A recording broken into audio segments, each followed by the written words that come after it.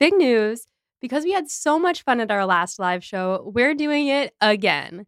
That's right, we're going live again, but this time we're going to the Ripped Bodice in Brooklyn, which is an absolute dream come true of a location. This show is going to be part of a larger romance festival being put on by Fish Market Theater Company, and I'll give you details about all of the awesome events that they'll have going on that weekend soon. But for now, head on over to the ticket link in the show notes and get your tickets for our performance, which will be on March 9th at 7:15 p.m. Eastern Time. We don't have streaming set up quite yet, but we're working on it because we know a lot of you aren't in New York. But if you are, or if you can get here, we hope that you'll get your tickets and come join us because it's going to be a blast. Hey everyone!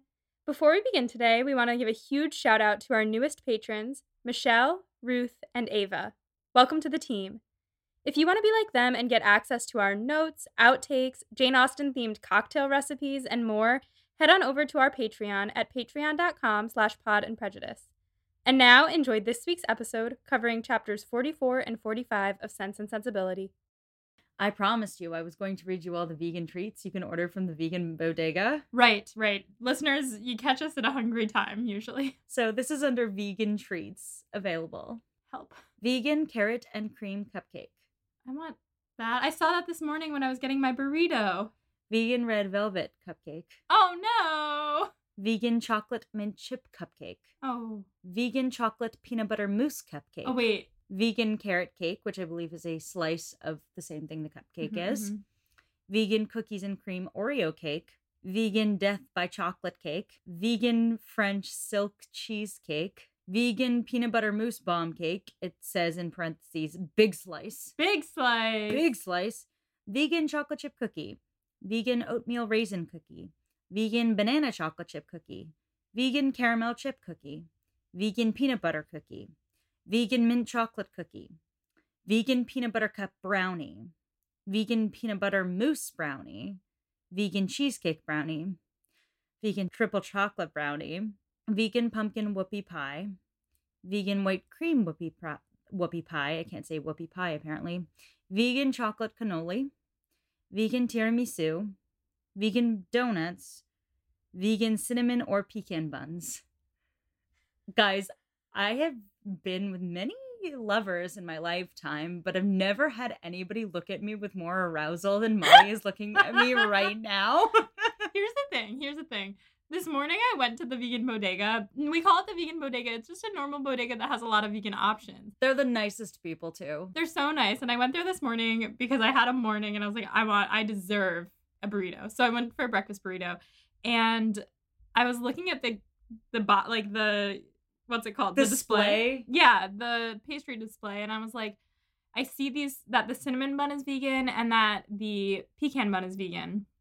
And I was like, man, I wish everything else in this display was vegan because it all looks so good. But I guess only those two things are vegan because nothing else was labeled. But I was looking at the Oreo cake and I was like, that's what I want to eat. And now I know it's vegan and we're going to have to order it. Becca, I'm so sorry. It's okay. I am probably going to order a vegan brownie because I read it and I was excited. I won't lie to you.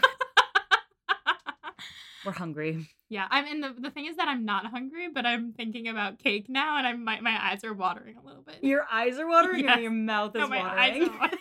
I get emotional about my Oreo cakes, okay? Speaking of emotions. Really good segue. Yeah. Really good segue.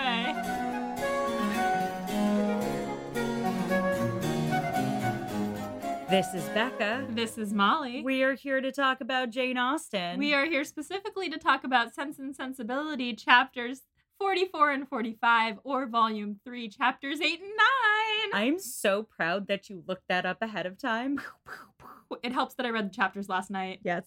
Oh, okay. Just a quick heads up. There is some weird sound happening outside. It's either like a plane that's going over very slowly, or there's a ghost that's just really upset, like right outside. Okay.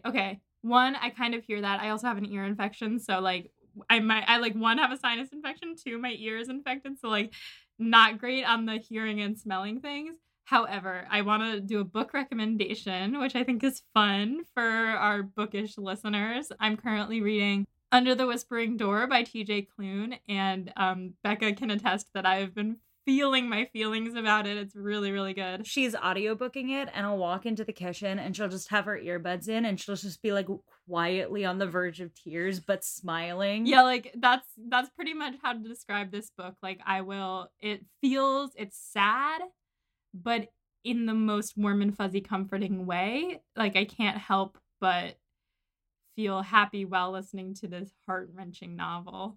Ah, wonderful. But we're talking about a different novel today. For those of you joining us for the first time, I, Becca, have read a lot of Jane Austen books. And I, Molly, have not read any before doing this podcast, but now I've read almost 2. If you want to listen to Molly read through Pride and Prejudice for the first time, you can check out season 1 of this podcast, but that is not what we're doing here today. No, today we are talking about Sense and Sensibility, which is heated and emotional. This chapter is one that I had in my back pocket, and I was like going along, so excited for you to get here for so long, and we're here. We're here, and last night I was reading it and I texted Becca, this is longer. Are you sure you want to do 2? Because I have a lot to say.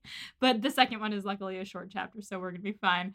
But this chapter I have a lot to say. Oh, there are a lot of things to say about Mr. John Willoughby. John. Listeners, you might remember that last episode ended with us seeing Willoughby again suddenly for the first time in, 20 chapters? Yeah, and being like, whomst? Exactly. Whomst? Whomst the fuck are you doing here? It sounds like it means something different from what I mean it to mean. No, it's perfect. It means something absolutely perfect. What the fuck are you doing here? Yeah. Well, it's Willoughby, so probably somebody. Yeah. Oh my god. All right. So I guess other than like really lusting after vegan desserts, there's not much to do other than start this up. Yes. So chapter 44, which I really hope is correct because I said it with such confidence at the start of this episode. Eleanor has just run downstairs to see Willoughby, and she immediately turns to leave. It says she walks into the room, she sees him, she says, nope, about face. She turns around. She just yeets herself back. She's like, oh, nope, not that. Not that. Anyone else. And he tells her to stay. He said it with a tone of assertion. And I was like, fuck you, right off the bat. I will say this. This is one of the scenes that reminds me that Sense and Sensibility made an excellent stage play. Just like the way it is, it's so dramatic and theatrical. Bedlam did that, right? I believe so. So Eleanor is like, no, you can't possibly have business with me. And he's like, no, my business is only with you. And she's like, what? Okay, I guess so, but just be quick and calm down because he is aggravated. And she feels nervous that if he stays, Colonel Brandon is going to get back and see him there. And that's going to be really awkward for all of the reasons that would be awkward. Not just awkward. Last time they saw each other, they dueled. They dueled! I forgot they dueled! Because there's like a casual little duel in the middle of this fucking book. Wait, they dueled. Was Colonel Brandon like, I mean, he was mad at Willoughby about obviously his daughter, but like he was kind of also like, how dare you do this to Marianne? It's a combo. Marianne's not entirely out of that equation. It is primarily about impregnating his ward, but it is also about Marianne Dashwood's honor. It's a combo plate. It's like if Eliza's pregnancy is the General Tso's chicken, then the Marianne Dashwood is the side of pork fried rice. Yeah, or if the Eliza pregnancy is the Oreo cake and Marianne Dashwood's honor is the vegan brownie. I was going to say the glass of vegan milk that goes with the Oreo cake. Oh, yeah, sure. But nobody really drinks milk straight, right? I think it happens occasionally. I guess a good glass of almond milk I could do. One of my former roommates used to drink milk like how other people drink water, which I didn't think anyone had done since 1995. So she sits down and they sit in silence for a while. And after a minute or two, she's like, okay, come on. Like, really, you gotta just go for it. And he says, is Marianne really out of danger? And the way that he's asking, again, begs the question, is Marianne pregnant? That is definitely a way to read it. I also would read it as him just being like, please just tell me she's okay. I know, but he's like so self-interested, and yes, both. I don't think that Marianne is pregnant. I don't know. So after she tells him that Marianne is in fact okay, he's like, oh God, if I had known half an hour ago, but I'm here anyway. So let's rejoice in the fact that Marianne is okay. Do you think I'm a knave or a fool? And Eleanor's like, go home, Willoughby, you're drunk. And he's like, yeah, I'm drunk. I had a pint of beer at lunch in Marlborough. And she's like, Marlborough, which is, I guess, pretty far away. And he's like, yeah, I've been on the road since 8 a.m. And he's clearly not drunk. So she says, what are you doing here then? And he says he's here to make her hate him by 1 degree less than she does now, which I don't think is possible. And he's there to apologize for, quote, though I have always been a blockhead, I have not always been a rascal. And he wants to gain Marianne's forgiveness. I do think I would disagree with you. I think it is possible for her to hate him a little less than she does now because of the amount she hates him. Sure. It's like he can take it down a decibel because there's so much room for improvement. Right. I guess it's not possible for me to hate him any less. That's fair. Yeah. That's very fair. But he did not wrong my sister. He wronged your Marianne. He wronged your fictional character. He did. This fictional character wronged my other one. So she tells him that if that's the case, Marianne has long forgiven him, which I'm like, has she? And Willoughby also says, has she? Then she's done it without reason. Like, she forgave me too soon. Let me actually justify myself. And he launches into what can only be described as a sob story. Yes. I couldn't read this not in like a whiny voice. At first, all I wanted was to bang, but then she was so cool. But then my feelings got in the way. I will say, even though we're making fun of Willoughby, I am going to read one of my favorite lines from this book. I wonder if it's one I underlined. It might be, but go first. Go first a little bit. Okay. So basically what we just whined for like 3 or 4 pages, he says, first, he was just trying to flirt. He knew that she liked him, but he didn't ever intend to return her affections or actually be with her. He explains that he's kind of always lived outside his means, which I can't, that's his own dang fault, but he's hung out with rich people, he's gambled, he's done all this stuff. And he didn't know when his aunt was going to die. That could be a while off, and that's when he's supposed to inherit the estate. So he had resolved to marry rich. And that's why he knew he could not marry Marianne. He says, at that time, he didn't know how much pain he was inflicting on her because he didn't then know what it was to love. So he, decided to marry rich and in doing so lose all chances of actually having happiness because he did fall in love with Marianne, which is kind of the opposite of what's happened to Eddie. We're going to stick a pin in that point and Yes. return to it in the study questions because it's an astute observation. But there's some ways in which it's the opposite of Eddie and some ways in which it's the same as Eddie, and which we'll get to. So Eleanor asks, did he actually love her at one point? And then that leads to one of my favorite lines. You did then, said Eleanor, a little softened, believe yourself at one time attached to her. To have resisted such attractions, to have withstood such tenderness. Is there a man on earth who could have done it? Yes, I found myself, by insensible degrees, sincerely fond of her, and the happiest hours of my life were what I spent with her when I felt my intentions were strictly honorable and my feelings blameless. Disgusting, but I think interesting. Do delve. I think this chapter in particular is really, really fascinating for a lot of reasons that we'll, again, get into in the study questions. But to hint at it here, Willoughby is a villain, very obviously. But he's a villain who gets depth. He's a villain who gets minor redeeming qualities, which is kind of rare in a lot of Austen's literature.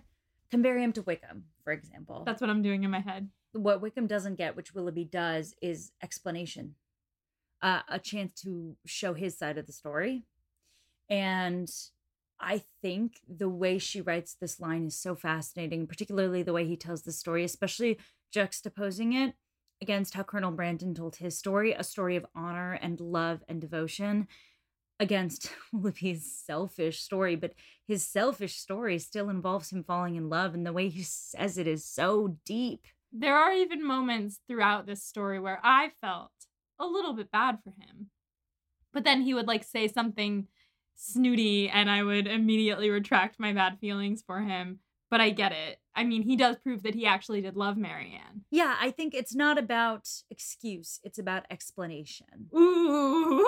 Yes. Yes. Ooh, we get into it with the excuses. Ooh. So after he says that, he tells her he fully had intended to propose. Like, he was like, yeah, I'm going to profess my love to her. But he kept putting it off and putting it off and putting it off because he knew that he had to marry rich. I think it's in this case because he didn't have anything to offer her. Right, because he didn't have anything to offer yet with the estate not being his, and he was kind of banking on that in the future, but he was just putting it off, and he knows it was silly. And he's like, I won't stop for you to expatiate, which means to speak at length or in detail about how wrong he was for not engaging his faith where his honor was already bound.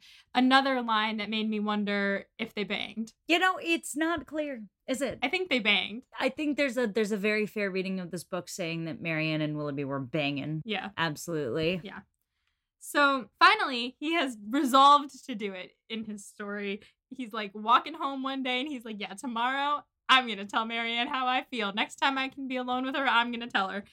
And then an unlucky circumstance occurs and Mrs. Smith finds out. And at this point, he looks at Eleanor and he's like, you probably know what I'm talking about. And she's like, uh-huh. But I don't know how you can possibly explain this one away. I love this part because it's like Eleanor's like softening to him as he's like waxing poetic about her sister. And then he's like, and you know this next part. And she's like, oh yeah, you're awful. Yeah. Oh yeah, you knocked up a 14-year-old and then left her. Fuck you. So literally all my notes from this point on are just like, shut up. Stop talking. Like he keeps at intervals being like, I don't mean to explain it away, or I don't mean to try to get you to forgive me. And I'm like, then stop talking. Like you're saying you're not trying to redeem yourself, but you are, and it's not working. You're just talking yourself into a deeper hole. I mean, yeah, I think, but I don't know. I love this chapter because he's a man of passions and he's not a good man. No, yes, I love the chapter too because like we love to hate him. Oh, we do. We love to hate him, and like there's a piece of you that reads these parts and is like, oh man, you are a passionate man. Like there's something about him. He's the bad boy. But like Austen does it really well of making it like, oh, he's just a weenie enough to remind you that he's a weenie. He's a weenie. He's exactly a weenie. He is such a weenie. He whines and he weenies and... More like weenie bee, am I right? Weenie bee. Weenie bee. Weenie bee. Oh man, I hate him, but I am attracted to him. It's... I mean, we've been over this. Willoughby is hot. Willoughby is a bad man. But Willoughby is not a man without his own internal monologue. You know what I mean? Mm-hmm. Like, if there was anyone to be self-destructive about, it would be him. Also, like, we all know this guy. Oh, boy, do we. Yeah, like, this guy went to college with us. You know? This whole book is just us shitting on the guys we went to college with. But you know what? It's fine. I'm not going to argue it. So anyway, okay. He says, first of all, now we're talking about him having knocked up little Eliza and then leaving her to rot. And he says, first of all, you heard that from a source that could not be impartial. So just, not that I mean to justify myself or anything, but she was not a saint either. This part's like, first of all, it's not true. Second of all, it was her fault. Second of all, he basically calls her, and I'm going to use some words that I think are... that I would not use, but he's basically calling her a slut. He's calling her dumb. Bleh! It feels gross to say, but he says she doesn't have the what are the words? She has violence of passions and weakness of understanding, and like this was her fault too. Basically degrading this 14-year-old girl who he seduced. She did not do anything wrong. Obviously. I think all of our listeners know this. Oh, I mean, yeah, I think like any, 25-year-old man who is like, I know you think that I'm at fault for leaving and abandoning this 14-year-old girl I impregnated, but really she was the instigator. I would say that everyone who hears that sentence would and should take that with a grain of salt. Yes. So he's saying all of this shit. Also, so I tweeted, well, after reading these last night, I tweeted that this next set of chapters had me screaming Jane Austen is a feminist icon alone in my bedroom because her response to this. So it felt icky to say just now the things that he was saying, but he is saying this stuff. And then he's like, but again, I don't mean to defend myself. Then again, stop talking. He says he should have been kinder to her for her affection to him, but he really wishes that none of it had ever happened since it led to him hurting Marianne, and Marianne is just so much smarter than her and prettier than her and just a better person. And at this, Eleanor just cuts him off and she says, quote, "Your indifference is no apology for your cruel neglect of her." Bam! Boom! She says he must have known how bad her situation was while he was off enjoying himself. Like, he must have known that he had left this girl pregnant and alone. And he's like, no, I didn't know. I gave her my address. She was too dumb to, like, look it up. Like, if I had forgotten to give her my address, but I'm pretty sure I did. But, you know, she's kind of dumb. Ugh. Okay. I'm not being coherent when I get emotional about it. No, this is a good thing to get emotional about because, you know, Willoughby smearing a 14-year-old girl is a tough look for our guy. Tough look for our guy. And I really love that Eleanor came back at, like, just because you didn't like her as much as she liked you, and it doesn't mean that you can treat her that way. So we get to when Mrs. Smith finds out, and basically Mrs. Smith found out and disowned him. She said, either you can marry this girl or you're not getting your estate. And he said, well, I'm not marrying her. Why, first of all? Oh, I mean, plenty of reasons. One is that he wanted to marry rich. The other is that he's in love with Marianne. So if he had married Eliza, he would have been doing what Eddie had to do. Yes. And again, we'll return to that in study questions. Okay. But I think Jane Austen is being quite deliberate about this situation, especially comparing it to a Mr. Edward Ferrars. So now he has no estate because he has been disowned because he refused to marry her. So he has to marry rich, so he chooses Miss Grey. He debates at this point whether to send a note to Marianne or whether to go in person, and ultimately he decides to go in person and just shatters Marianne's heart. He leaves, intending never to see her again. Eleanor at this point asks why he chose to come in person when a note would have done just as well. So I have to ask, do we prefer text breakups or in-person breakups? I'm a fan of a phone call, honestly. I agree. A text message, never, but like a call, I think, is akin to sending a note because they didn't have phones back then. So that's my 2 cents. He probably did do the right thing by going in person. It's fascinating to see Willoughby try to do the right thing by Marianne. It is. Because he loves her. I know. And he has so many selfish instincts. And he's not a good person. It really turns my stomach. It's wild. This is a rant. I was going to save it for the study questions, but I'll go for it. What's so fascinating about this is Jane Austen is making the argument that you can be in love and be a bad person. This is something that people say a lot. They're like, oh, no, that person doesn't really love you if they're like treating you badly. They don't really love you if you're being selfish. And Jane Austen's saying, no, people can be in love. People can be really, really in love with you and still not be good enough to be with you. They can still be a very bad person, even if they love you an amount that'll make your heart melt. Yeah. People can still not show up for the occasion. People can still be selfish when they love you. And I think that is so smart and so astute. And I think it's underrated in the discourse of being like, no, that person can be in love with you and it can still be toxic and wrong. Yes. Something else that she's saying during this that is like in a similar vein is that you can feel remorse and still be a bad person too. You can do bad things and you can feel bad about them and apologize for them, and you can keep on doing them over and over again.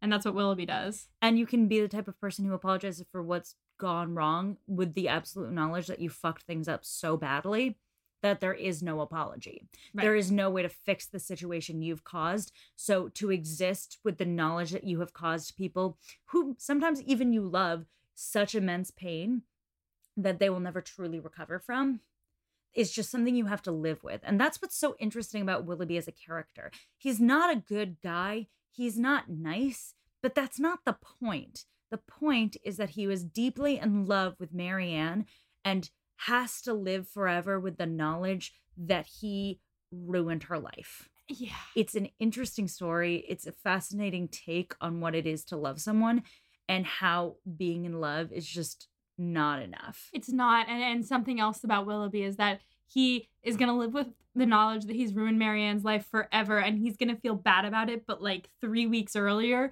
he ruined this other girl's life forever, and he doesn't feel bad about it at all. Because he's not a good person, and the only difference is that he's so in love with Marianne. Yeah.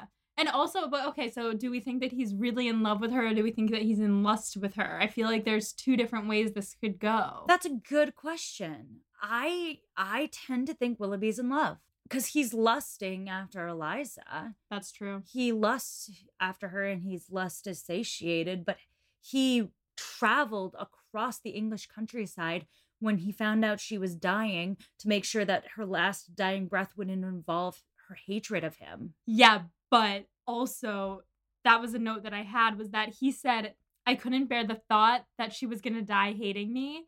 That is a selfish way to go about it. It's a super selfish way to love. It's Like- a super selfish way to love. She is dying, and you're thinking, what does she think about me? Exactly. Ugh. Exactly. But it doesn't mean he's not in love with her. It means he's so enraptured with her, but it also means that he's a person who's a bad person who's in love. He's a selfish lover. He's a selfish lover. He's a pillow princess. Mhm. Obviously a pillow princess. Yes. Listeners, does everyone know what a pillow princess is? I hope so. My mom probably doesn't. We're going to have to explain. This is Oh, specifically no. for Molly's mom. Oh, A no. pillow princess is someone who, in the act of sex, does not put in any effort and makes the other person do all of the work because they have no interest in pleasuring their partner. Anyway, back to Jane Austen and love. Yeah, I think that's like, for me, this is like one of the big cruxes of the book, which is, like I said at the very beginning, a lot about the different ways we love each other, about the different facets and interesting pieces of love and what it means to be in love and what it means to be with someone. And Willoughby is giving us this whole new perspective on love in this chapter from the villain, Yeah. from the guy who ruined fucking everything. And we talked about different ways to love because we were talking about how Brandon loves and how Eleanor loves and how Marianne loves and how they all love in different ways and expect different things out of their relationships, but they are all focused on the other person and how that relationship is. But Willoughby is showing us that love can exist in a selfish way, and a selfish person can love too because they're receiving. They're like, yeah, me. Yeah, a selfish person can receive and experience all-consuming love and have that spin and spiral out of control. Someday, we're going to read Wuthering Heights, which is my favorite book. And for listeners who love Wuthering Heights, you can imagine me talking about Wuthering Heights.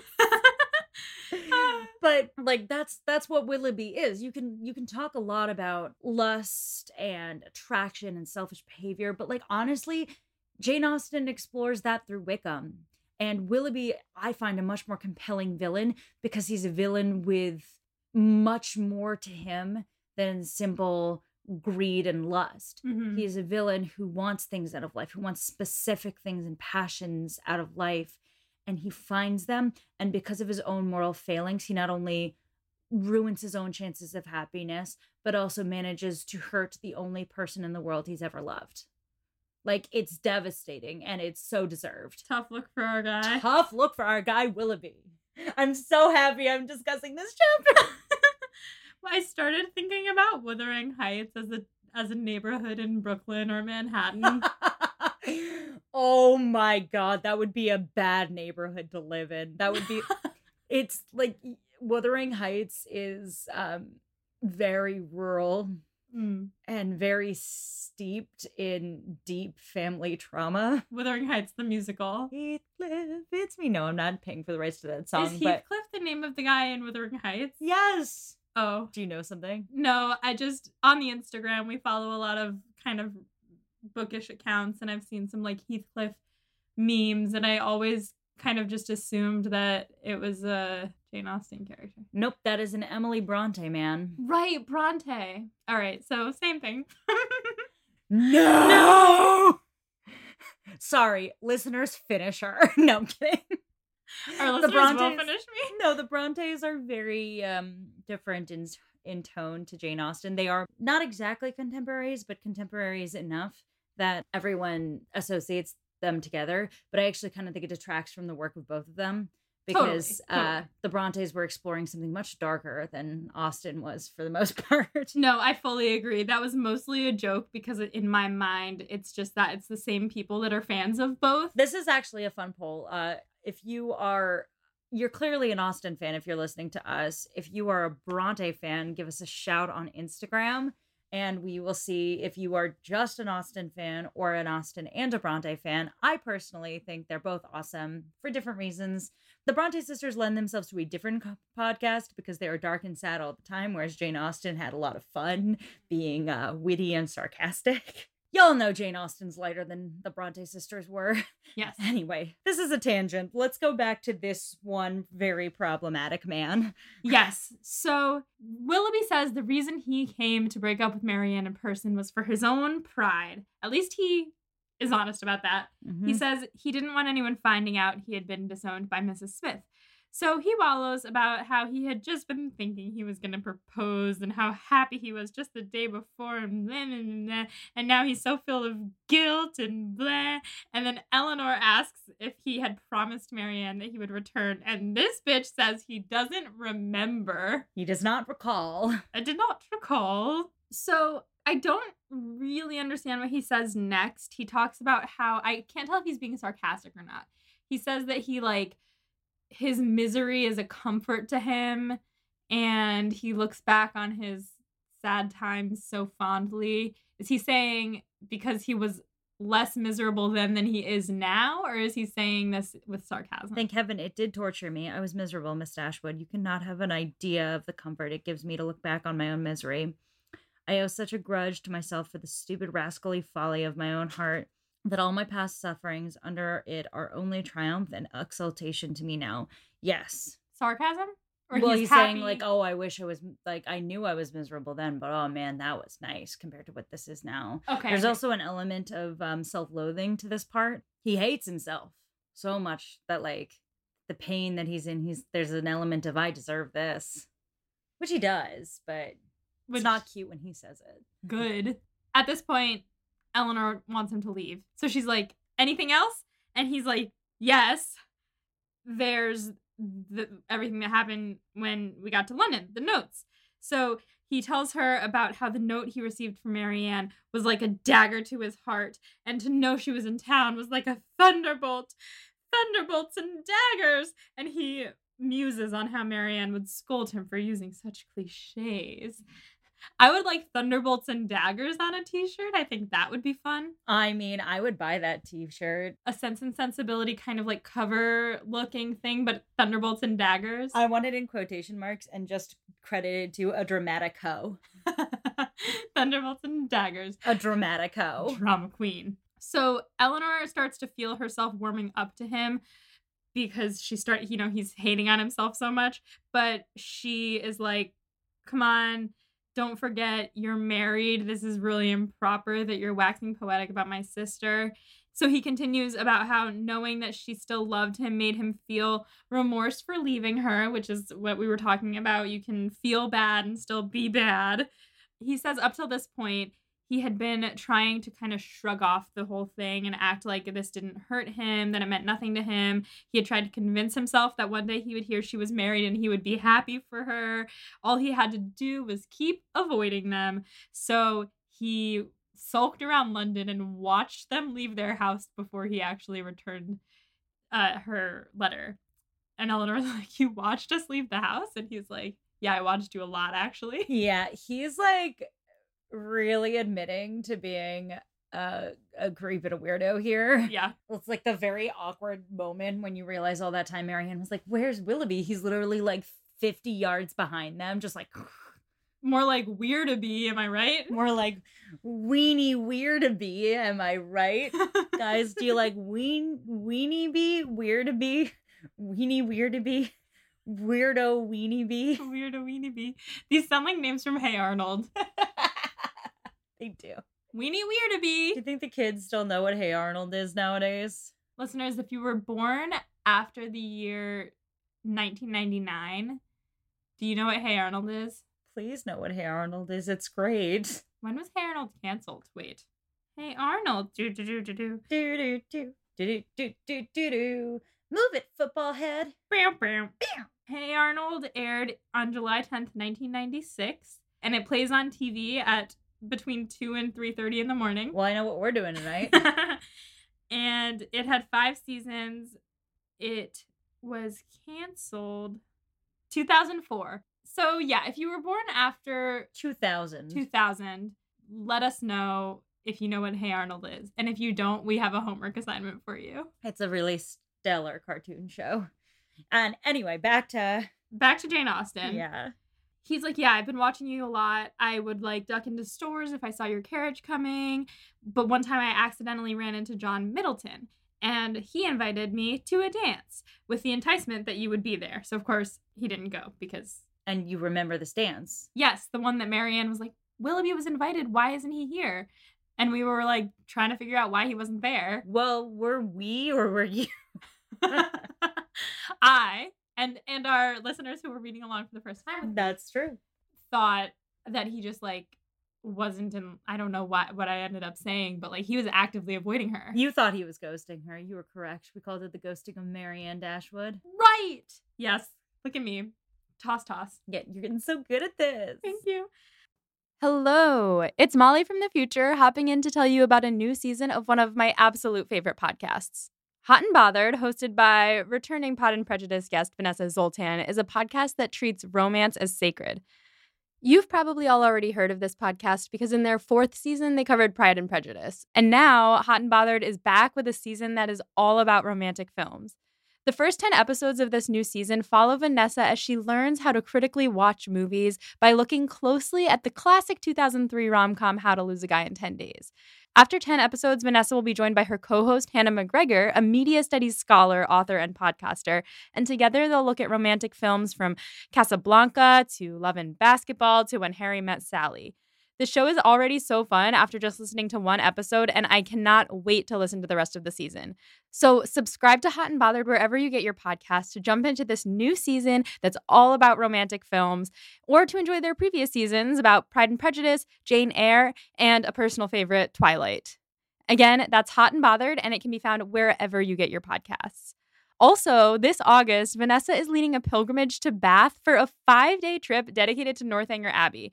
Now, I don't know anything about Northanger Abbey, but even I want to go on this trip.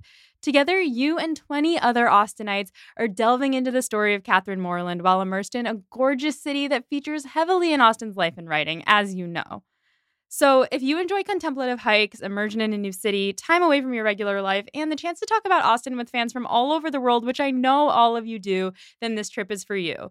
So check out Common Ground Pilgrimages at readingandwalkingwith.com. To claim your spot on the Northanger Abbey trip, head to readingandwalkingwith.com/Northanger-Abbey-2024.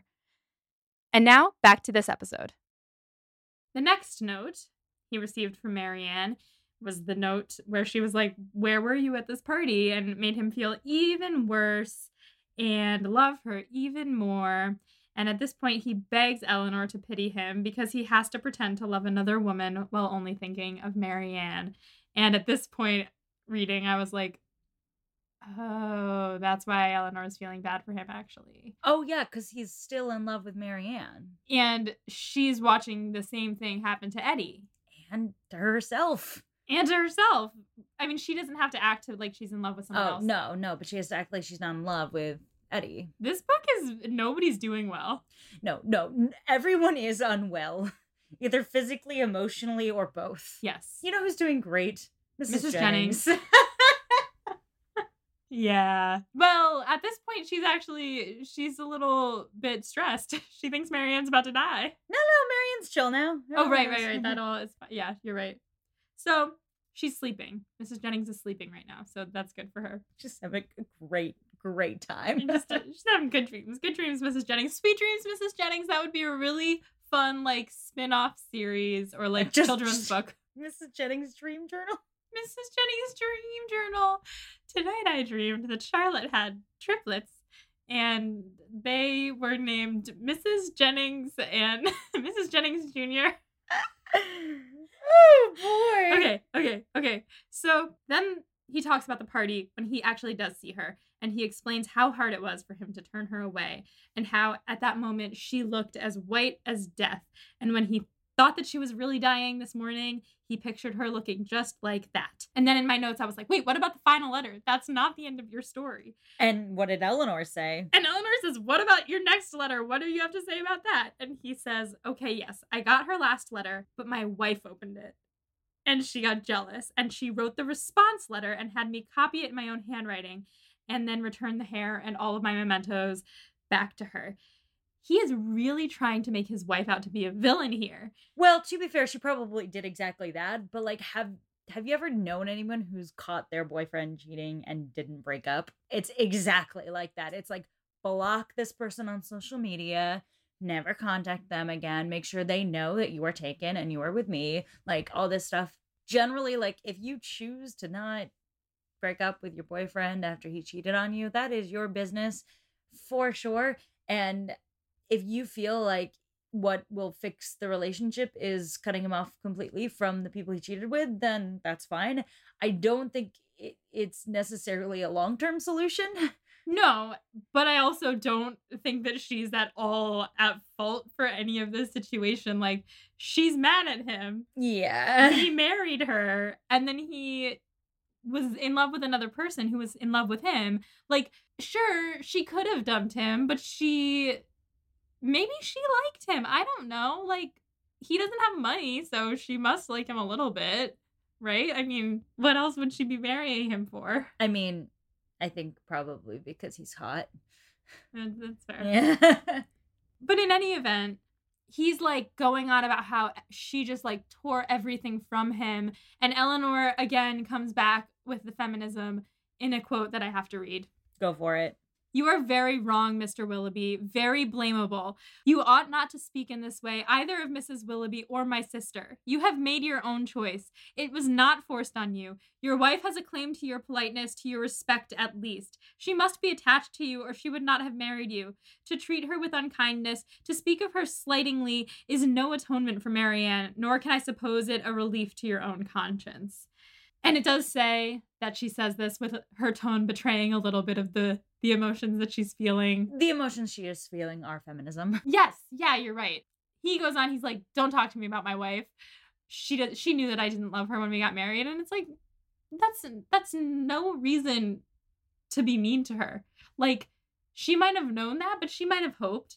I don't know. We don't know this woman. Also, it just doesn't justify cheating or like No. being in love with another person. Like, Yeah, just it's gross. Everything about the way that he's handling this is gross. And I can see a story in which, and I guess there is a story in which, in this book, someone gets married when they're in love with someone else, but does it for good reasons, does it with a pure heart. And that, my friends, is Edward Ferrars, who is not garbage, but is compost. Oh, she is victorious. She is victorious in her finding. Woo! Becca just put her hands up as if she had scored a touchdown. Yeah, I literally just like went like, whoo, it's time. I've been waiting for this so long, listeners. I didn't even know I was going to say that just then. It just kind of came I out. heard it coming and I was like, it's time. It's time. Eddie is not trash. Then Willoughby whines some more and asks if he's convinced her that his intentions were not always bad. And she says he's proved his heart less wicked, but that doesn't reduce the effects of his actions, which it does not. And I will stand by that. He is still a bad person. He asks her to tell Marianne everything when she's well again. And Eleanor says she will tell her what is necessary to, quote, what may comparatively be called your justification. I like that Eleanor is sticking to her guns here. She is not telling him that he is in the clear. She's like, we'll see. She asks why he came now, how he heard that Marianne was sick. He says, well, I was in Drury Lane, and I couldn't help but say, do you know the Muffin Man? The Muffin Man? The Muffin Man. My new headcanon is that Willoughby is the Muffin Man. Or actually, I suppose John Middleton would be the Muffin Man. I mean, he doesn't live on Drury Lane, but certainly he would probably make better muffins than Willoughby. Yeah, Willoughby's muffins would be like, I don't know, what's a bad kind of muffin? I like all muffins. I don't know. Muffins are great. They don't deserve the slander. You're right. Okay. So he was in Drury Lane and he sees John Middleton. And John Middleton, his quote, good-natured, honest, stupid soul made him tell him that Marianne was sick, knowing it would vex him. I like good-natured, honest, stupid soul as like the new obstinate, headstrong girl. I mean, I am both of those things. Yeah, exactly. So basically, John Middleton hates Willoughby so much, he's like, guess what? Your ex-girlfriend's dying, which is like not the way to come back at someone. John Middleton's not great with the whole smack talk thing. No. But after seeing how Willoughby responds, he feels a little sorry for him. And then he's like, oh, remember when you promised me a puppy? And then, so they're like cool now. And Willoughby couldn't bear knowing that Marianne was dying hating him, like we said. So he gets in his carriage and here he is. And now we're up to speed. Eleanor is just lost in thought over the whole thing. She's thinking over how his early independence, does that mean his loss of his parents? Mm-hmm. That kind of led to him being idle, and his idleness made him extravagant and vain, and how his vanity led to him falling for Marianne, and his extravagance made him sacrifice his love for his money. She's like going over all of this in her head. This doesn't make me feel bad for him. I think it's more the tragedy of him. Because it's all one thing led to another. Yeah, it's just sort of like you're so close to being a kind of person who's correct, but all these circumstances conspired together to make you a bad one. And because of that, you failed so dismally at being a person. Yeah. And she does say like that she's seeing some of his old self in him. Like the self that he presented to them, that at heart he is a good like he has good qualities, not that he is a good person, but his good qualities are not being put to use, I guess. So, yes, she's thinking very philosophically about it. Finally, Willoughby says he has to go, and he extends his hand, and Eleanor gives him her hand, and he says, do you think any better of me now? And she says she forgives him, she pities him, and she wishes him well. And he says he will, quote, rub through the world as best he can. Aren't we all? I really hated that phrase. He says domestic happiness isn't in the cards for him, but if he ever finds himself single again, and Eleanor is like, stop talking about when your wife dies or something. And he's like, okay, so he leaves. He says he's dreading the day that Marianne gets married, especially if it is to the person whom he could least bear. Quote, but I will not stay to rob myself of all your compassionate goodwill by shewing that where I have most injured, I can least forgive. And then he runs away. At least he's self-aware about it.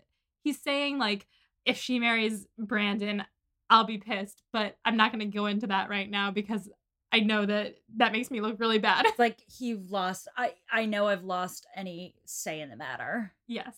So that's the end of that chapter. It's a doozy. That was a long one, but here we go. Chapter 45, or Volume 3, Chapter 9. It's a much shorter one.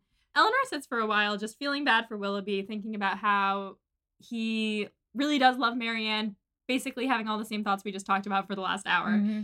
She goes back upstairs to Marianne, and she's feeling really happy because Marianne's feeling better and all this stuff, and then her mother's carriage arrives. She goes downstairs. Mrs. Dashwood is so happy. I want to be very, just like return to something from last episode. You were convinced Mrs. Dashwood was just not going to come. I was convinced that Mrs. Dashwood was going to die. And she's fully fine. Yes, but the way that they were leading up to it, I thought she and Brandon were overturned on the road. Oh no, they were fully just trying to make you nervous, and then it was Willoughby. Yes, so I was convinced that Mrs. Dashwood was going to be dead, but she arrives safe and sound, and she is so thrilled that Marianne's okay. She just can't even speak. She's just crying. And Eleanor and Colonel Brandon each take an arm, and they support her into the house. And Eleanor looks over at Colonel Brandon, and she sees this relief on his face too. And it's very beautiful. And he doesn't say anything. Mrs. Dashwood goes into mom mode, and she doesn't want to keep Marianne awake. So she just sits up with her, and she tells Eleanor to go to bed. Eleanor just lies in bed and thinks about, quote, poor Willoughby, and blames herself for judging him too harshly before. And now that's going a little too far for me. Yeah, Eleanor gets a little bit in this one chapter, but it's like she does a good job of counterbalancing Willoughby while he's there, but for a moment I'm like, Jane Austen, little too light on Willoughby for a second. I know, there was a brief moment, and I wasn't even going to bring it up, but the way that she keeps talking about how bad she feels for Willoughby, there was a brief moment reading this where I was like, hang on, are we going to flip-flop again? And by flip-flop again, I mean, am I going to think that we're going to flip-flop again? Because I used to think that we were going to flip-flop lovers. And I thought for a minute, is Eleanor starting to feel something for Willoughby? Oh my God, stop. I really did. I had a full 30 seconds while I was reading this where I thought that. I got over it really fast. But yeah, I'm not even going to entertain that.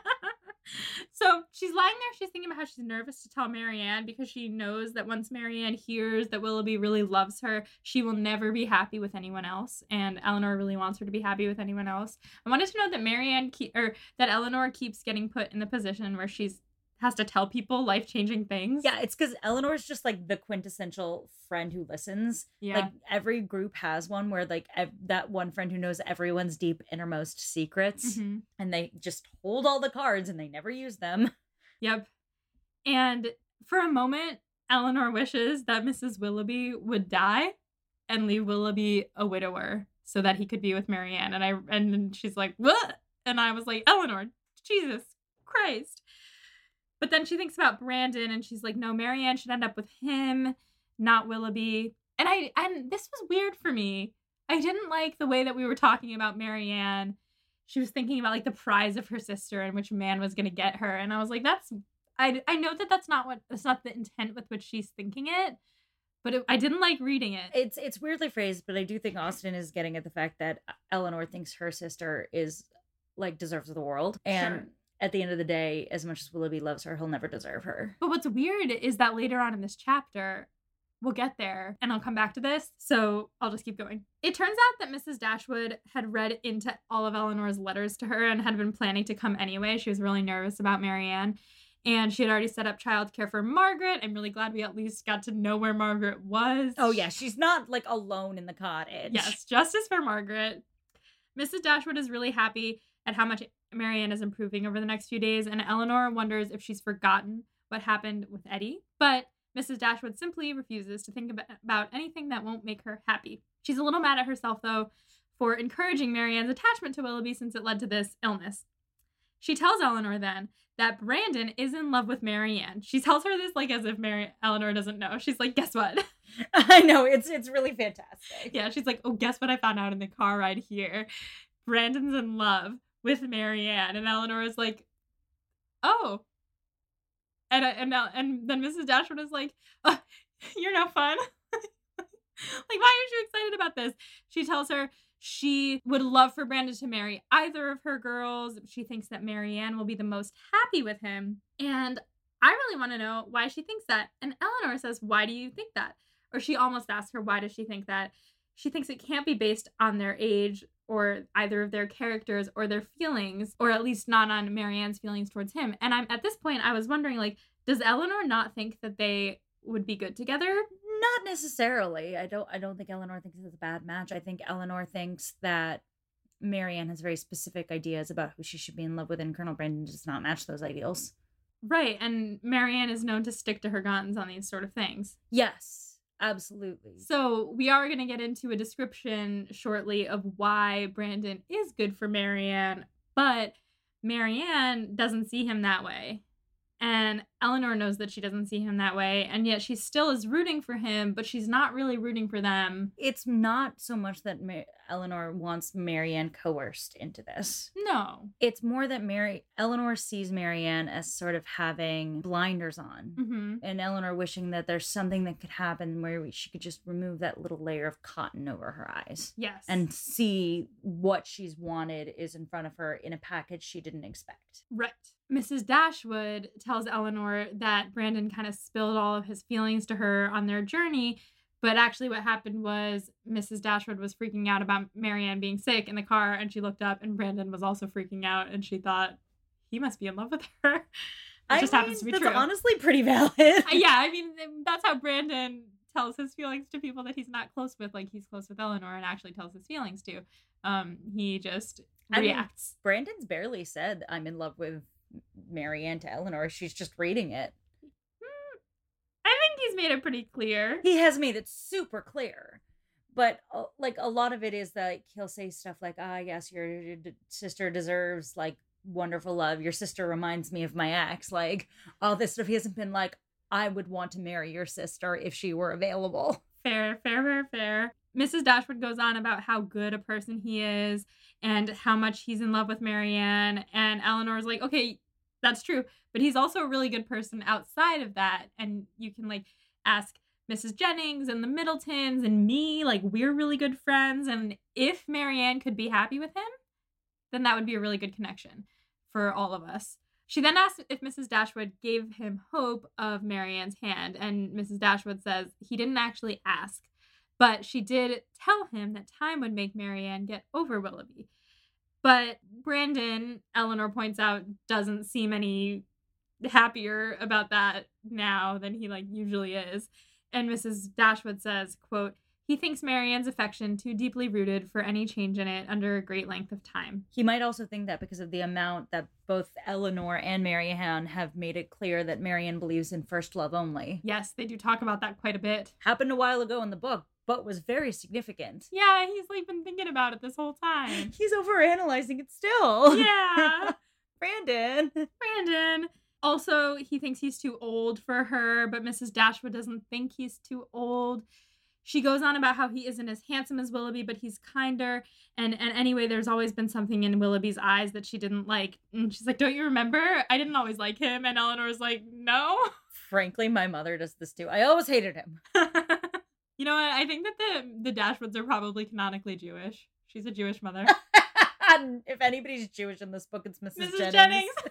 She's a bubby to end all bubbies. Sense and sensibility. Sense and sensibility, yeah. Yeah. Mrs. Dashwood then goes on to say how gentle Brandon's disposition is, and this is the part I wanted to read out loud about why he is a good match for Marianne, which I'm still not 100% sold on, but I understand where we're coming from with this description.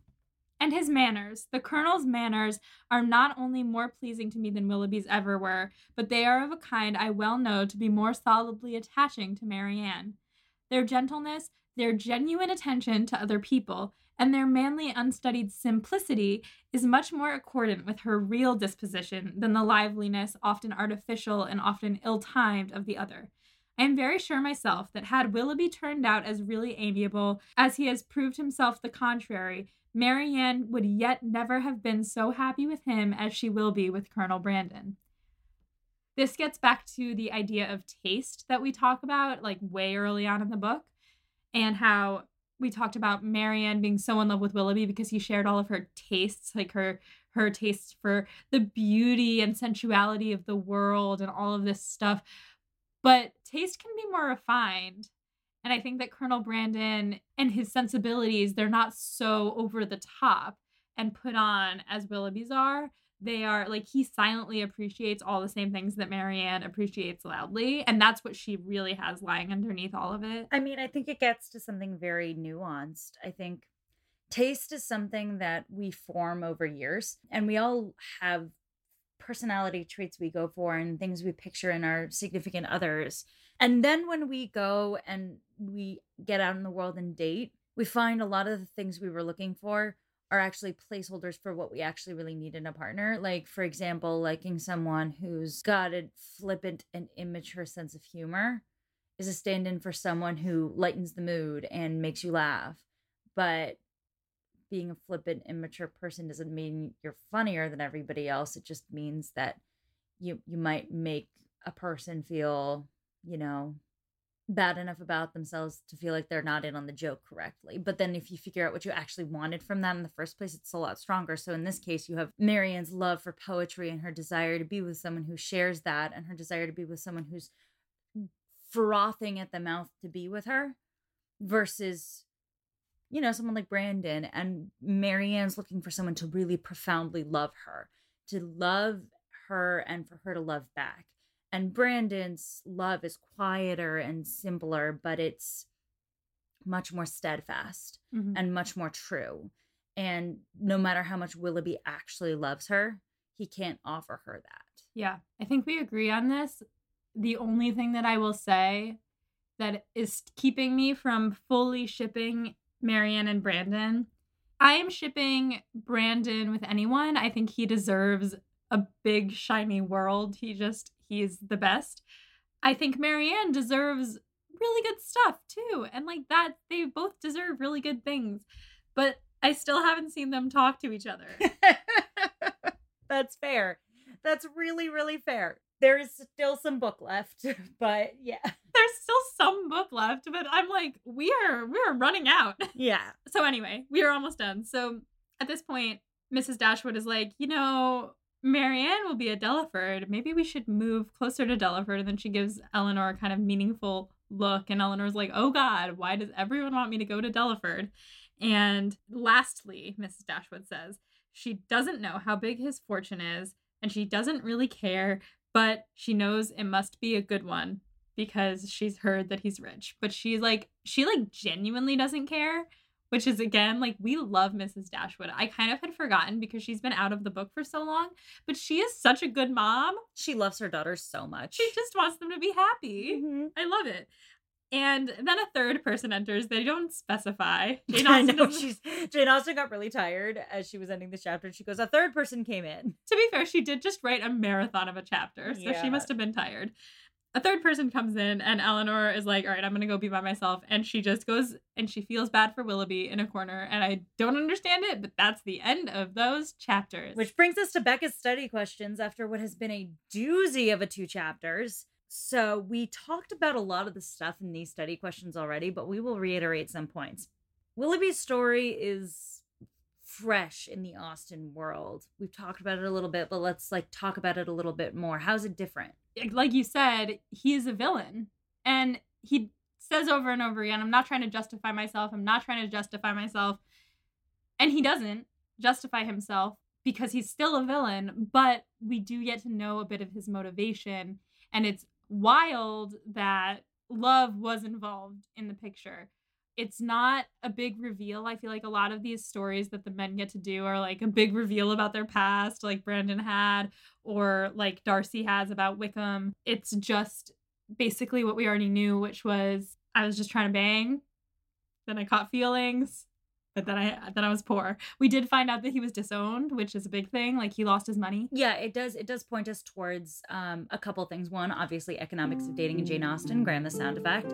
We have yet another man who is forced to make a financial decision about marriage over a love decision about marriage, which is less common for men in this time period, but still exists as an impediment to them in society. Now, Willoughby makes it clear that it's because he wants to be ultra rich, not because he wants to not starve. But it's definitely he's still hindered by his own capacity to wed.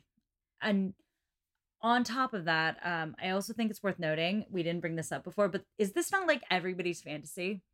That their ex who blew them off, caught feelings the whole time and is going to spend the rest of his life miserable about it? Oh, yeah. Yeah. Also that he was following them throughout London, trying to avoid them because he was embarrassed that he was a dick. I mean, we call this the yo-yo, where, I don't know if you've ever experienced this, but, where you date for someone for a while and then they break up with you in a really shitty way. And then 3 weeks later they text you and they were like, I fucked up. No, it's 3 months later and you've gone through your breakup mourning process and you're on to something else and they sense you're on to something else. And then they DM you at 1 a.m. They always can sense when you are thriving and they want to bring you down. Exactly. That's what Willoughby's doing, although Marianne's not really thriving right now, shall we say. But to be fair, it is a little bit kind of sweet that he, without knowing what he was doing, got in a car and came to see her. That's why Marianne fell in love with him in the first place. He's a romantic. He is. He's just a bad guy. Jane Austen's kind of shitting on romantic guys here. What's terrible and that we have talked about is that I would date this man. That actually leads me to my next question, which you already answered very, very fully. But do you like him now? And do you think Austen wants you to? I don't think Austen wants me to. I think he really wants me to. And I don't. I get why we're feeling bad for him a little bit. But it is interesting to examine, why do we still hate him, but when Eddie does the same thing, we are like, oh, but you're so sweet. It does come down to ultimately how they feel about the fact that they're doing it. I think. Well, I would also, this brings me to my next question, which is how does Willoughby's story relate to the other men in the book? And this is where I'm going to talk a bit about Edward and Willoughby, because there's a huge distinction between these two men.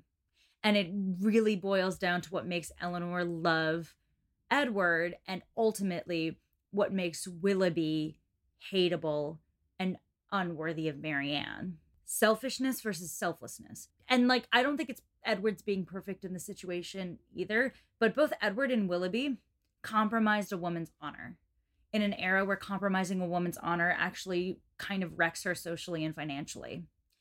And obviously, it's not clear that Edward did so to the same extent that Willoughby did, but he certainly did.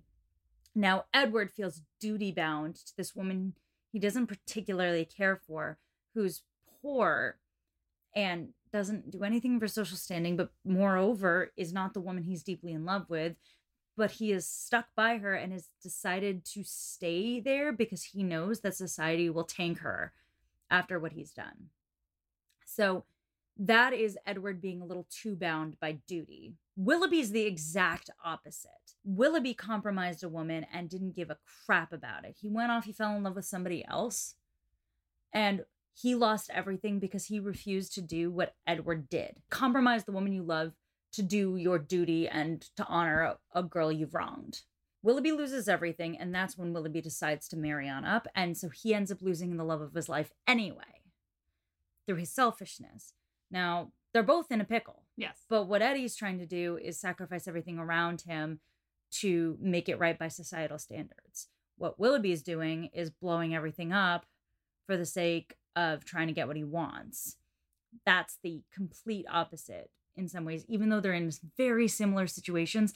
And I think Jane Austen is trying to juxtapose the two of them against each other to try to show just why Eddie is compost and Willoughby's garbage. What's interesting is that they both got disowned, one of them for doing the right thing and one of them for not doing the right thing. And I think that goes to their families, because I think Mrs. Smith ultimately is a good person who was like, marry this girl. And he was like, no, I don't wanna. And the Ferrerses are the Ferrari? The Ferrari. Are bad people. Exactly. So it's a matter of intention. And Eddie's intentions are so good and they're hurting him, and Willoughby's intentions are so bad and they've smote him. So, you know, I think that Willoughby's a really great reason to like Eddie, because you see what happens if Eddie's not on the path he's on. Yes. Yeah.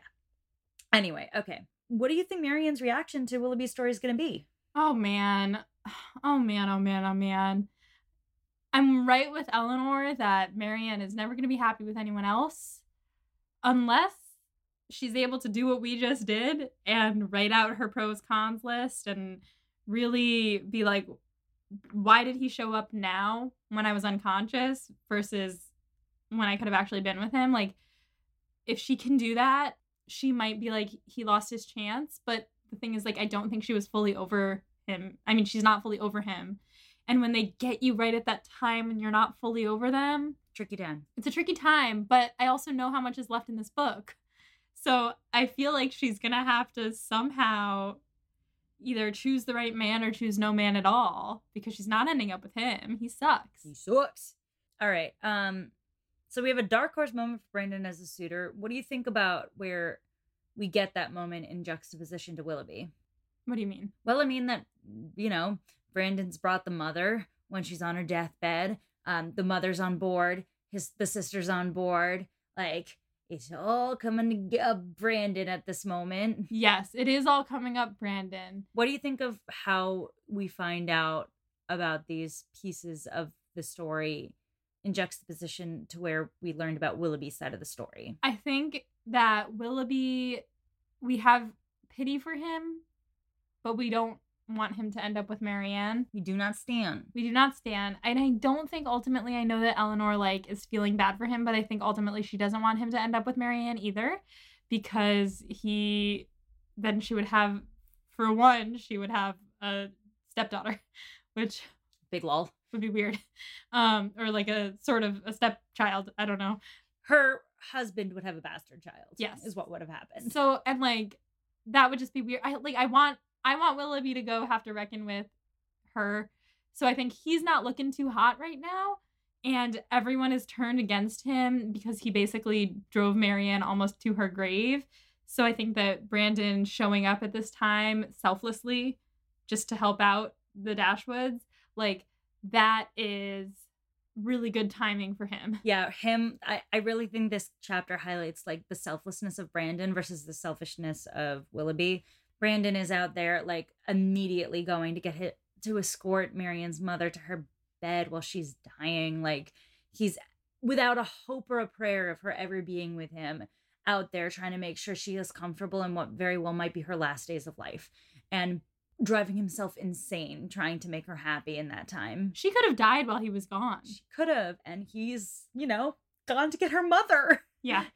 It's very sweet. And he has no hope. Like, he is not thinking about it for himself at all. Whereas Willoughby, on the other hand, like, they both hopped in carriages and drove in opposite directions. Willoughby, because he didn't want Marianne dying thinking that he was a bad person. And Brandon, because he didn't want her dying without her mother. Yeah, exactly. So it's an easy decision. Yeah, and this is another thing, again, going towards what love is and how we experience it. Again, you have the passion of Willoughby, the immense chemistry between Marianne and Willoughby, but at the end of the day, it's all kind of for shit if he's a bad person. And we do have a little agency over where our hearts land, and landing on someone like Colonel Brandon is like the best decision anyone can make because we love Colonel. Oh my God, I can't wait to watch this movie. Oh, you are not ready. So we're just going to go to the standbys. Funniest quote. So this is Mrs. Dashwood. She's going on. There was always a something, if you remember, in Willoughby's eyes at times, which I did not like. Eleanor could not remember it, but her mother, without waiting for her assent, continued. That's a fantastic choice. Questions moving forward? All right, we've got not a lot of chapters left. So who is Marianne gonna choose when she wakes up, if she chooses anyone at all? I kind of am rooting for her to take some time after her deathbed to just like chill out and not choose a man, but is she gonna end up with anyone? We don't have that many chapters left, so like Eleanor, Edward, where is he? What's gonna happen there? Like, I really want everyone to have their happy endings, but we're just running out of time for them to happen in a reasonable way that doesn't leave a bunch of side characters brokenhearted. You know? Yes. Who wins the chapters? Brandon.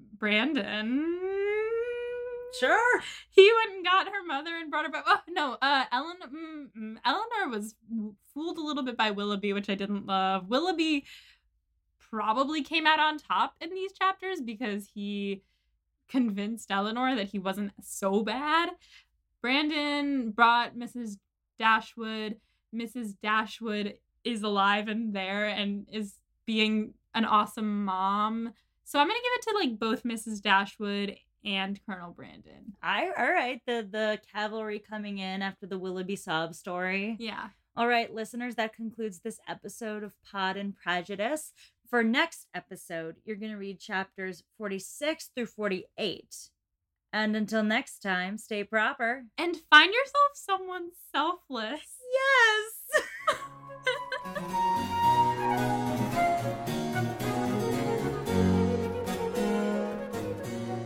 Pod and Prejudice is edited by Molly Burdick and audio produced by Graham Cook. Our show art is designed by Torrance Brown. Our show is transcribed by SpeechDocs Podcast Transcription. For transcripts and to learn more about our team, check out our website at podandprejudice.com. To keep up with the show, you can follow us on Twitter, Instagram, and Facebook at Pod and Prejudice. If you love what you hear, check out our Patreon at patreon.com/podandprejudice to see how you can support us, or just drop us a rating and a review wherever you listen to podcasts. Thanks for listening.